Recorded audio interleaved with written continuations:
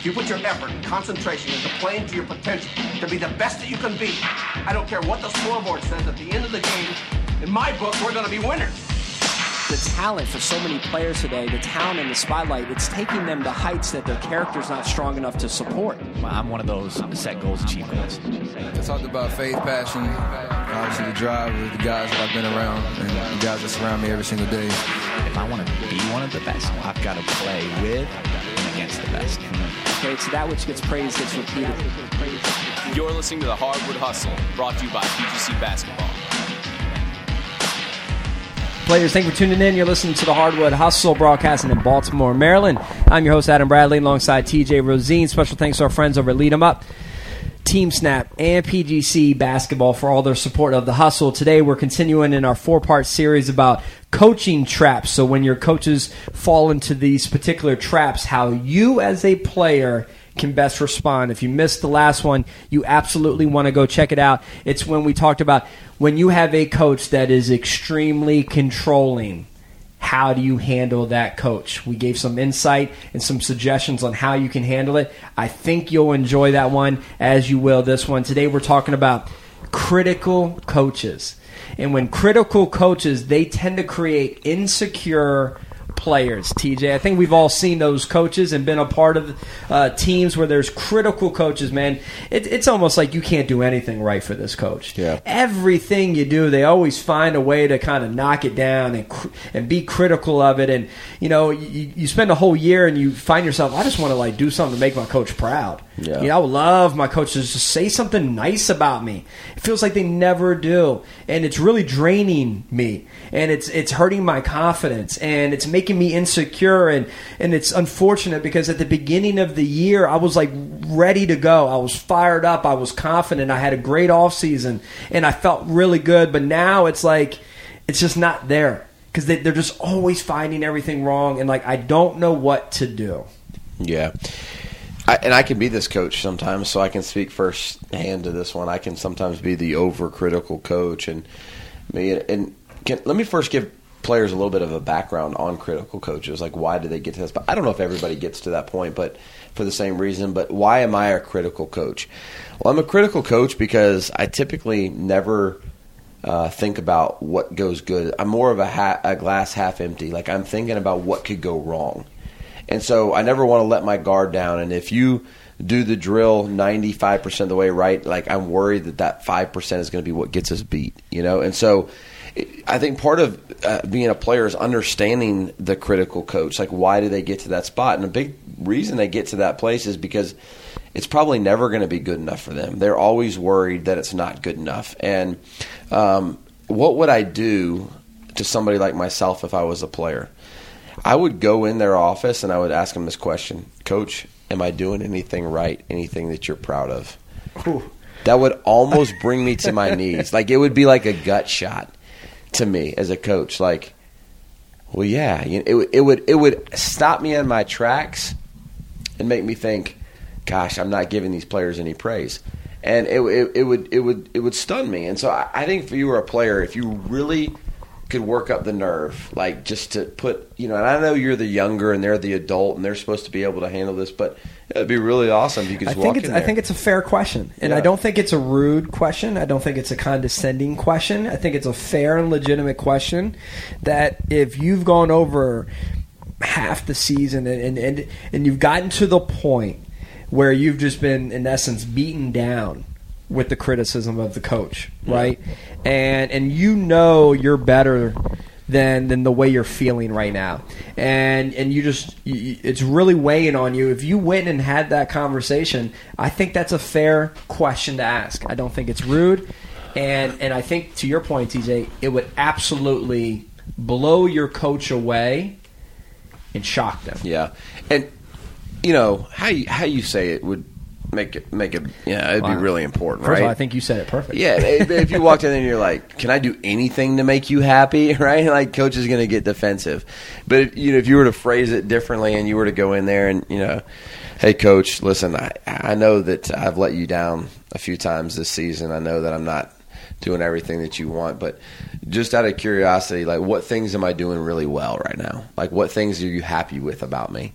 And to be honest with you, I think most coaches would have several things. They just wouldn't share them. Like there's players that I can think of that would come to me right now and be like, Coach, is there anything? I'd be like, of course. Here, and I'd rattle off the 5 things, and then I'd really probably come to the realization, like, gosh, I've never said those things to them, And so I think that level of communication could be really big. And I think it's also important to understand that our coaches aren't perfect. They're not. They struggle with things. They're not good at some things. And you know what? There's a chance that maybe you have a coach that's just not good at like expressing positives, right? Maybe they grew up in a really tough household, right? Maybe they had a really tough upbringing where there was more negative than good communicated to them, and it's kind of been instilled in them. And I just think we need to be aware of that possibly as a player, because I think it helps us empathize with the coach and say, you know what, like, Coach never praises me, but if you knew a little bit of the backstory, maybe it'd make a little bit more sense. So I say that because just at times I think it's important, if we're beating ourselves up over it or like just so angry at Coach, if you knew a little bit of the backstory, maybe you'd have a slightly softer opinion of it. I think that's important to recognize too, and be aware that our coaches aren't great and maybe we need to extend grace at times. Here's something I love to do and I would encourage you significantly to do.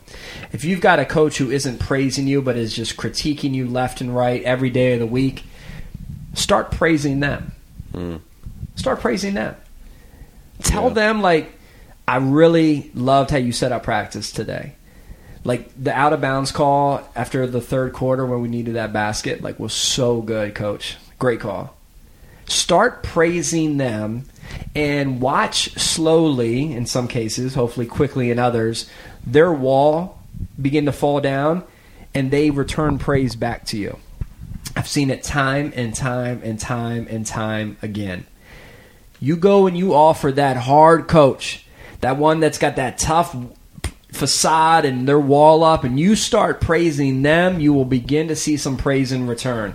Obviously, you may say, well, it shouldn't have to come to that. Like, why do I have to praise the coach just to get a praise in return? Well, you know what? Don't look at it that way. Look at it as like, hey, one, I'm praising Coach, which is what I should be doing, because if you as a player want praise from the coach, then you should in return act that same way to them, right? Yeah. I think that's fair. Okay, so do what you want to see modeled to you. Do it to them, okay? Secondly, you could be changing them as you do it, right? You could be that person that's kind of changing them into a different mindset by praising them. And I tell you, TJ, I'd be fascinated to see, since you've kind of admitted to being a little bit more of a critical coach and you've given some reasons why, but if you had a player who consistently praised you, right, how that would change your psyche. And I'm curious, maybe if you're a coach, do coaches get praised by their players a lot? I'd have to say no. Yeah. I'd have to say no. I wonder if they struggle with it also. I wonder if you could be the player that could help kind of breathe life into that coach who doesn't get a lot of praise sent to them because all they get are angry emails from parents and administration and athletic directors putting pressure on them, and this player being upset for not enough playing time, and it's just negative coming in at all different angles. I wonder if you could be the player that could change that. Yeah. Flip the entire script on them. Yeah. Start hitting them with some praise. Yeah, and that's, man, I know players, that's a really big ask for you, because we're asking you to be the bigger person here when adults should be the bigger person. We're asking you to step up and be that person. But here's why it's important that you do that, because the opposite of it is you're probably just going to drown in your misery. You know, right. You're going to be unhappy as a player, and you don't want to look back like. You're going to look back on your 4 years of high school or whatever it is that you're playing. You're like, that wasn't any good. And the question you really need to ask yourself is, could I have done anything to make it better? When I look back on my career, you know, I had good and bad years and situations, but there was always something that now that I know better, I would have done better. And so if you're listening here, hopefully you're getting some good information that we may not have gotten, because I didn't know all this stuff when I was a player, right? So and now you got it, so do something with it. Absolutely, and I love that, right? Like, what are you more concerned with, making the situation better or getting caught up on how you made the situation better? right? At the end of the time, you want to make the situation better. You want to make your experience better. And if you being the bigger person in this situation and doing a tough conversation in a coach's office, or being one that's going to start creating a culture of praise in your team and doing your part there, even though that may seem like, why do I have to do this, as TJ just mentioned, aren't you more concerned with making the experience better? Let's not get so caught up in, well, I shouldn't have to do that. Well, all right, you can hold on to that thought process. I shouldn't have to do it. Well, just prepare that your experience probably won't get much better. All right? And will you be happy at that? You probably won't. So, listen, this is tough conversations we're having, right? And this requires some maturity from players when you're listening to this. But you know what? This is what grows us. This is what can kind of elevate our maturity as a young person. And, you know, I encourage you to give it a shot. Give it a shot. See what happens. Yeah, nothing to lose, right? Nothing to lose, only an opportunity to gain a better career, a more enjoyable career for yourself. So players, make sure you continue on with us. We've got 2 more episodes in this 4-part series about traps that coaches fall into and how we can best respond. So make sure you stay with us. Share it with your teammates if you like. We absolutely would love for you to do that. I am Adam. He is TJ. And together we are the Hardwood Hustle. Till next time, we're out.